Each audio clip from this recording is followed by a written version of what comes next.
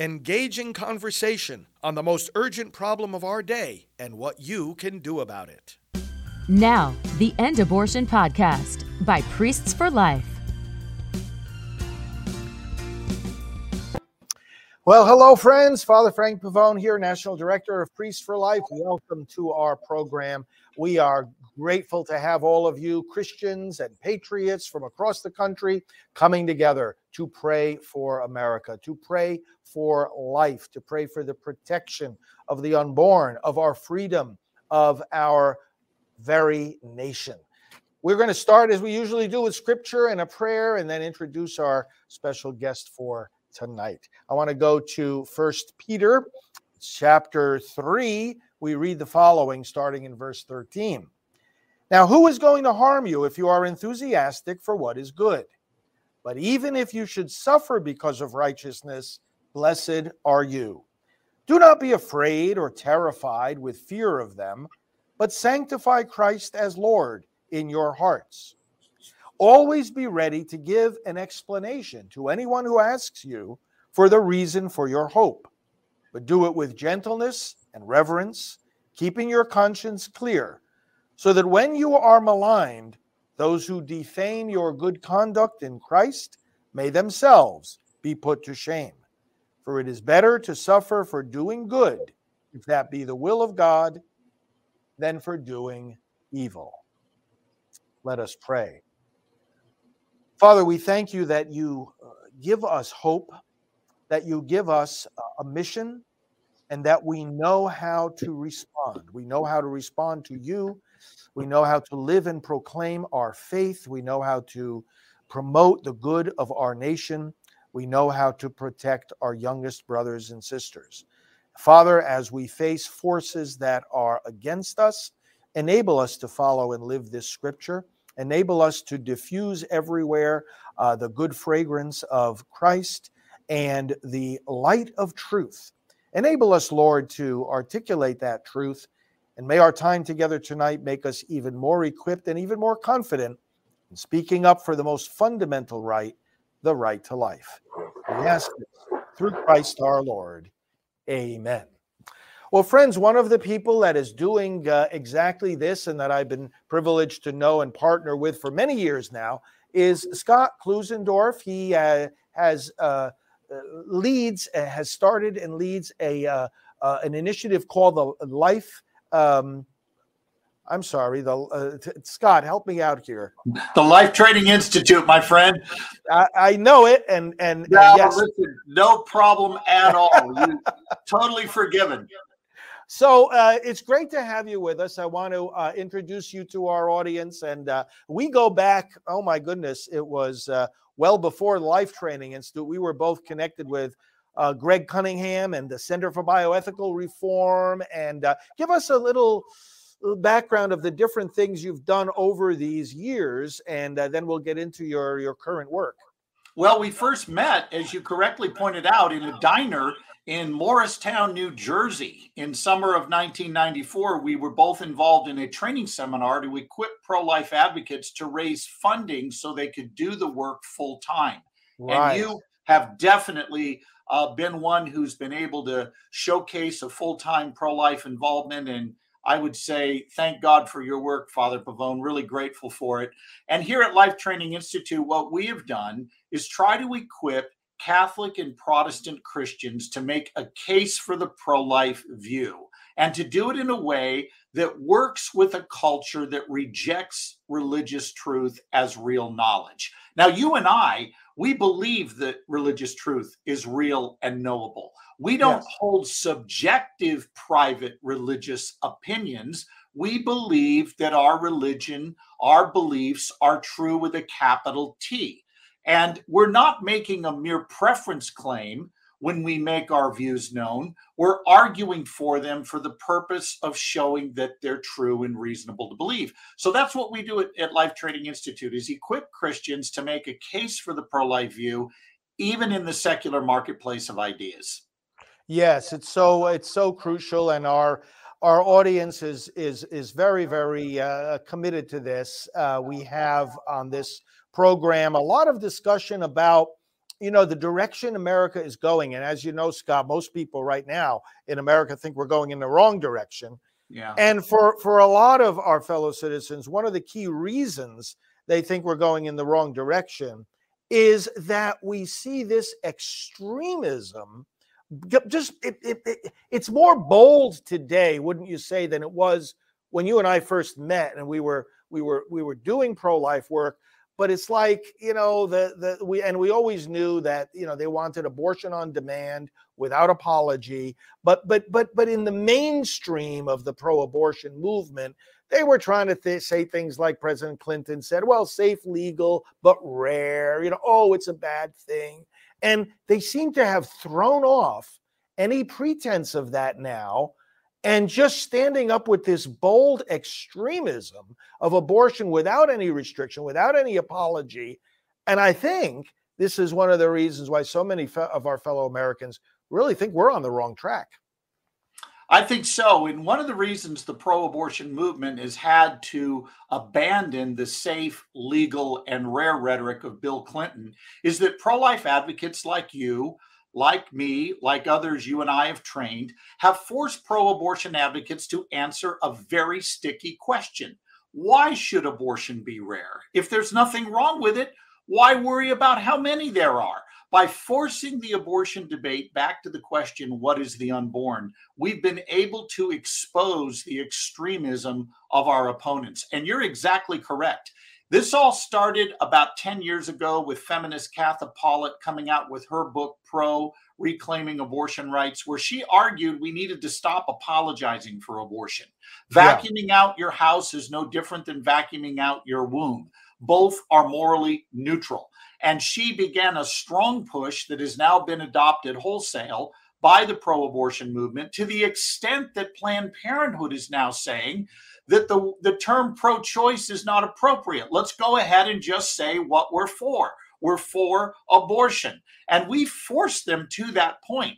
Now, the good news is large numbers of Americans do not feel comfortable labeling themselves pro-abortion and pro-abortion for any reason whatsoever.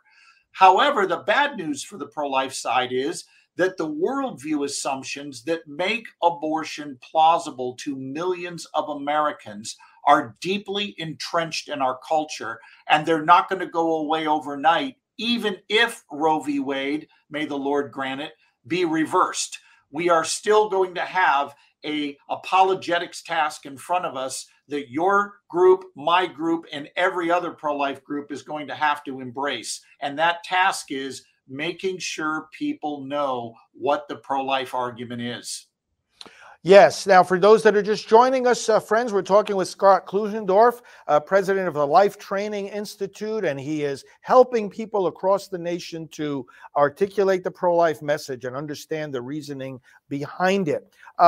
So, Scott, you're touching on a very crucial thing here, where there's this disconnect of the radical abortion lobby and the general American public. Because people, even who don't give too much thought about abortion, they are uncomfortable with it, aren't they? I mean, they might say, we should be allowed, at least in certain circumstances, but they really are uncomfortable with it, don't see it as a good thing, believe there should be, when they come to know what our current policy is, there should be more restrictions. And this disconnect, I mean, as we've been saying, they've come out now boldly and saying, we don't want any restrictions. This is a good thing. But that's making them more and more disconnected, isn't it, from where the American people are? Yeah, you're exactly right. There is a yuck factor that goes along with abortion that you cannot squelch. I don't care how hard you try. It's going to be very difficult to squelch that unless you have intentionally severed your conscience. You're going to be a person who looks at abortion and goes, boy, I may not want to make it illegal, but I sure don't want to champion it either. That's where the average American is. And what we're seeing with surveys right now, the American public on one hand says, yeah, we support Roe v. Wade, but then in the very same survey, they will say that they support restrictions that Roe v. Wade disallows. So the public's having a real hard time. And a lot of that has to do, as our colleague Greg Cunningham has pointed out, that when it comes to abortion, the public's IQ automatically drops 80 points before the discussion even begins. A lot of people don't know the moral logic of the pro-life view. They don't even know, Father Frank, what our argument is, what it is we're actually arguing. And if they're pro-life, many of them, though they have pro-life sentiments, they don't know how to defend their view persuasively. And that passage of scripture you opened the show with is spot on. We need to be prepared to always be ready to give a defense for the hope that lies within us. It's interesting that that passage, when it talks about making a defense for what we believe, is using a Greek term apologia, which is to make a case the way a lawyer would in a court of law.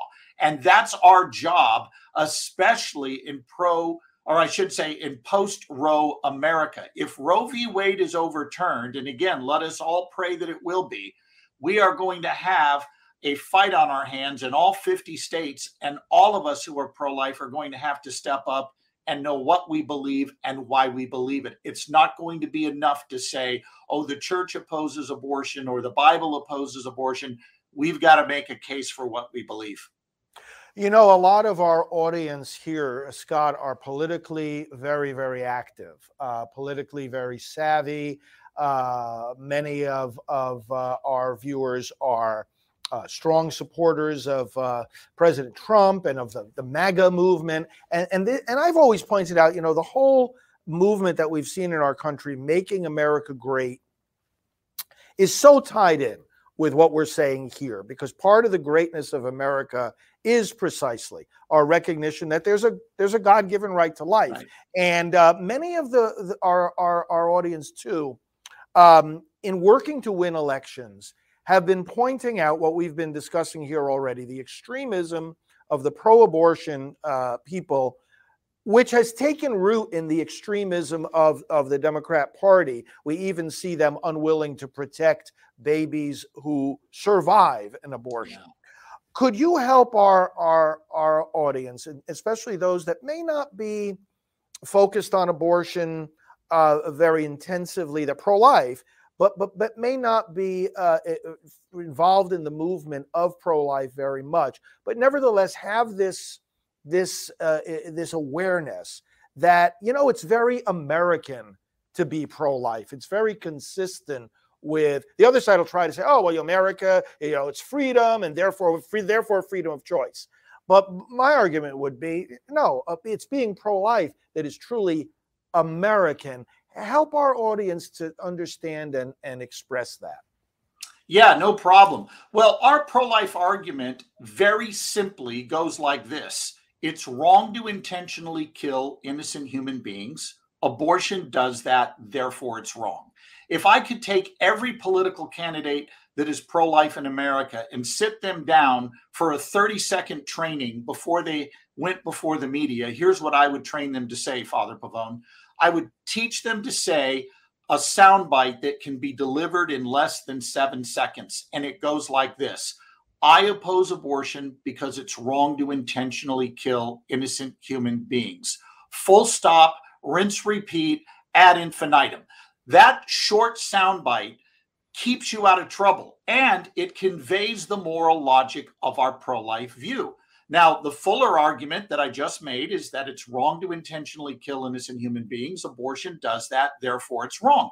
And we defend that argument with science and philosophy. We argue from science that from the earliest stages of development, you were a distinct, living, and whole human being. You weren't part of another human being like skin cells I'm pinching off the back of my hand right now. You were already a whole living member of the human family, even though you had yet to grow and mature. Then we argue philosophically that there's no essential difference between Father Frank the embryo and Father Frank the adult that would justify killing him at that earlier stage of development. Differences of size, level of development, environment, and degree of dependency are not good reasons for saying we could kill you then, but not now. Now, notice, Father Frank, I did not make an exclusively religious argument. I didn't cite a biblical text. I didn't cite the teaching magisterium of the church. I didn't cite a catechism. I simply laid out an argument that it's wrong to intentionally kill innocent human beings. Abortion does that, therefore it's wrong. And then I defended it with science and philosophy. And we all need to know how to do that in a minute or less. We all need to equip ourselves to engage a culture for whom the worldview ideas that make abortion plausible are deeply entrenched in their minds. And it's our job to help dislodge those worldview premises. Okay, so friends, those of you that are just joining us, we're with Scott Klusendorf today. He heads up the Life Training Institute. And tell us, Scott, how people can connect with you and with the work of the Institute. They can join us online at prolifetraining.com, prolifetraining.com, all one word. And if they go to prolifetraining.com, there's a link at the top that says the case for life. And if you like that little 1-minute defense of the pro-life view I just gave you, it's there, along with the backup of the science, the philosophical argument as well. It's all there for people to review and practice as they think about engaging others.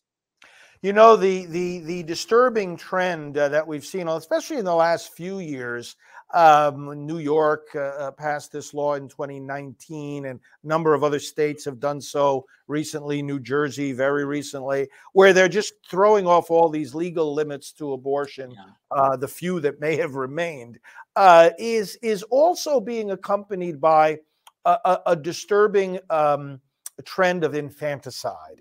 And President Trump himself has often referred to that disturbing set of comments by former Governor Northam of Virginia about, having a conversation when the baby is born and then you decide what you're going to do. I always think about Peter Singer and, the quote that he made when he said, well, there's only really two consistent positions to take. Either oppose abortion or endorse infanticide. Could you explain for our audience why we're hearing and even seeing in some laws this unwillingness even to protect a born baby, and how that's a direct fruit of the abortion mentality? Well, as far as Peter Singer goes, he's absolutely right. I disagree with his conclusion. It's appalling. However, his logic is consistent in that Singer argues, and he looks Planned Parenthood right in the eye when he does it. He argues that the unborn are not self-aware and the newborn is not self-aware. Neither is self-aware. Therefore, you can kill both. And he goes on to say you can't draw an arbitrary line at birth and save the newborn while not saving the unborn. If neither one is self-aware, and he's correct, neither is, you then have to be consistent in your application of your practical ethic, to cite the title of his book, and you have to be willing to say it's permissible to kill the newborn just as it is the unborn, because newborns do not acquire self-awareness until several weeks after birth. The reason why the Democratic Party and pro-abortion groups worldwide are embracing letting born children die is because they are so terrified if there is any restriction at all on the abortion license, it's going to break the dam, and all of a sudden the case for pro-abortion is going to fall apart.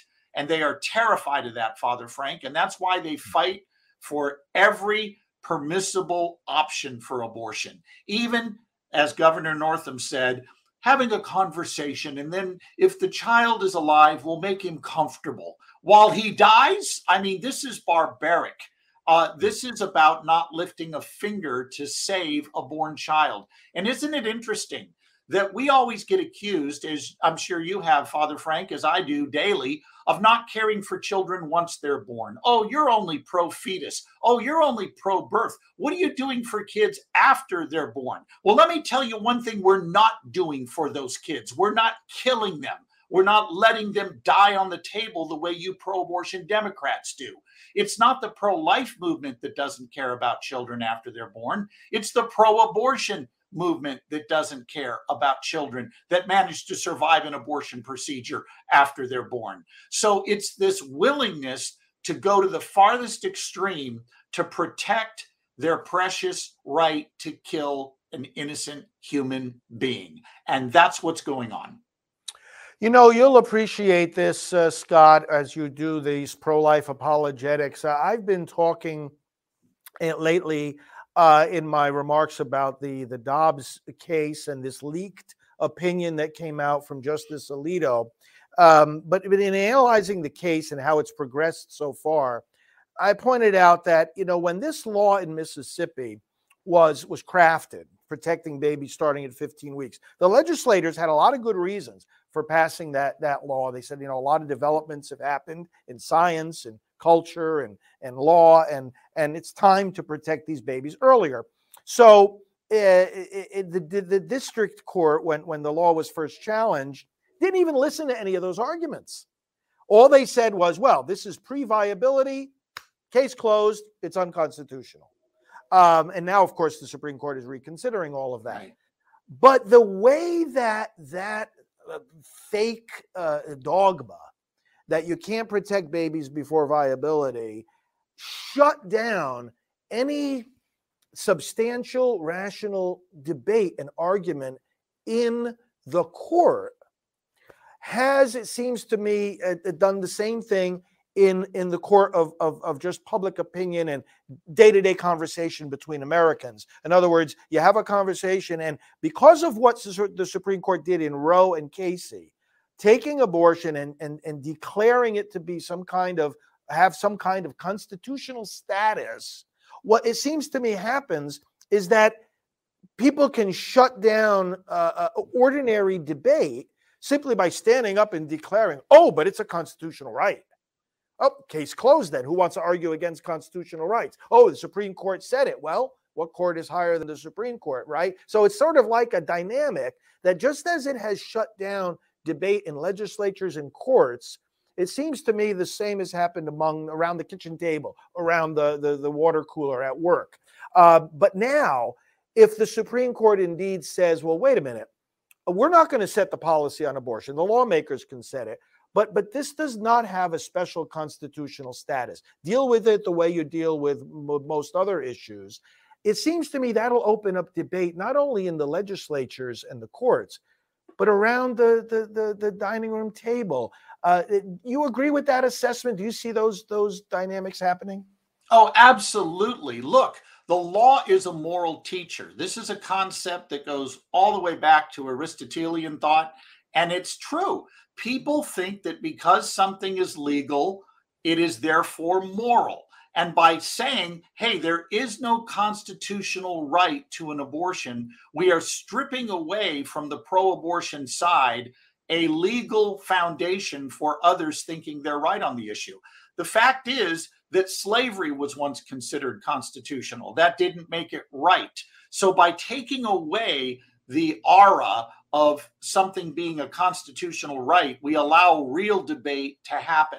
And the American public they're believing a lot of misconceptions. And here are two biggies. Number one, they believe that Roe v. Wade and Planned Parenthood versus Casey restricted abortion after viability.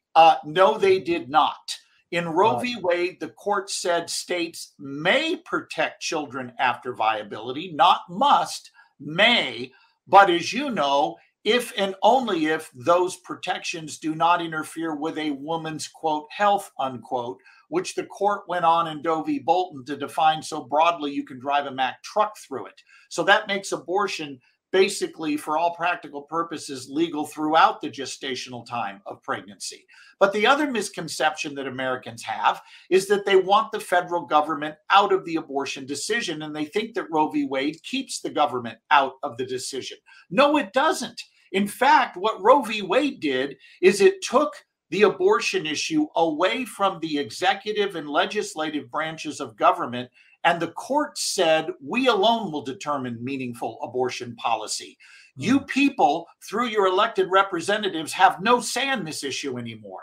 So far from keeping the federal government out of the abortion issue, what happened was Roe v. Wade and Casey, which followed, put the federal government square in the middle of making abortion policy, rather than legislatures doing it through elected through their elected office. It's being done by the federal courts, who are simply legislating from the bench.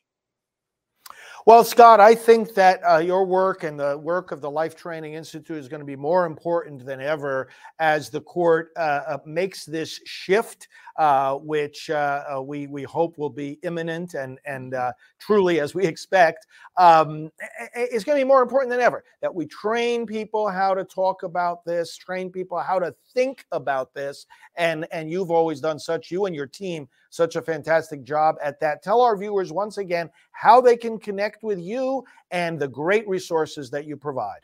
They can go to prolifetraining.com. Again, prolifetraining.com. And I encourage them to look at the resource link and select the Case for Life page, which will give them the basics of arguing for the pro-life view. Well, it's always good to be with you. As we said before, we go back a long time. We do. This has been such a great journey, and we're coming to a pivotal moment in it. Not the final victory, but right. What I call a milestone victory. And it's great to be living in these days together.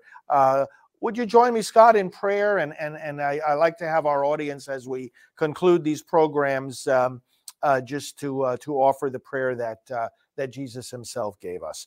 Our Father, who art in heaven, hallowed be thy name. Thy kingdom come, thy will be done on earth as it is in heaven. Give us this day our daily bread, and forgive us our trespasses, as we forgive those who trespass against us. And lead us not into temptation, but deliver us from evil. For thine is the kingdom, and the power, and the glory, forever and ever. Amen. Amen.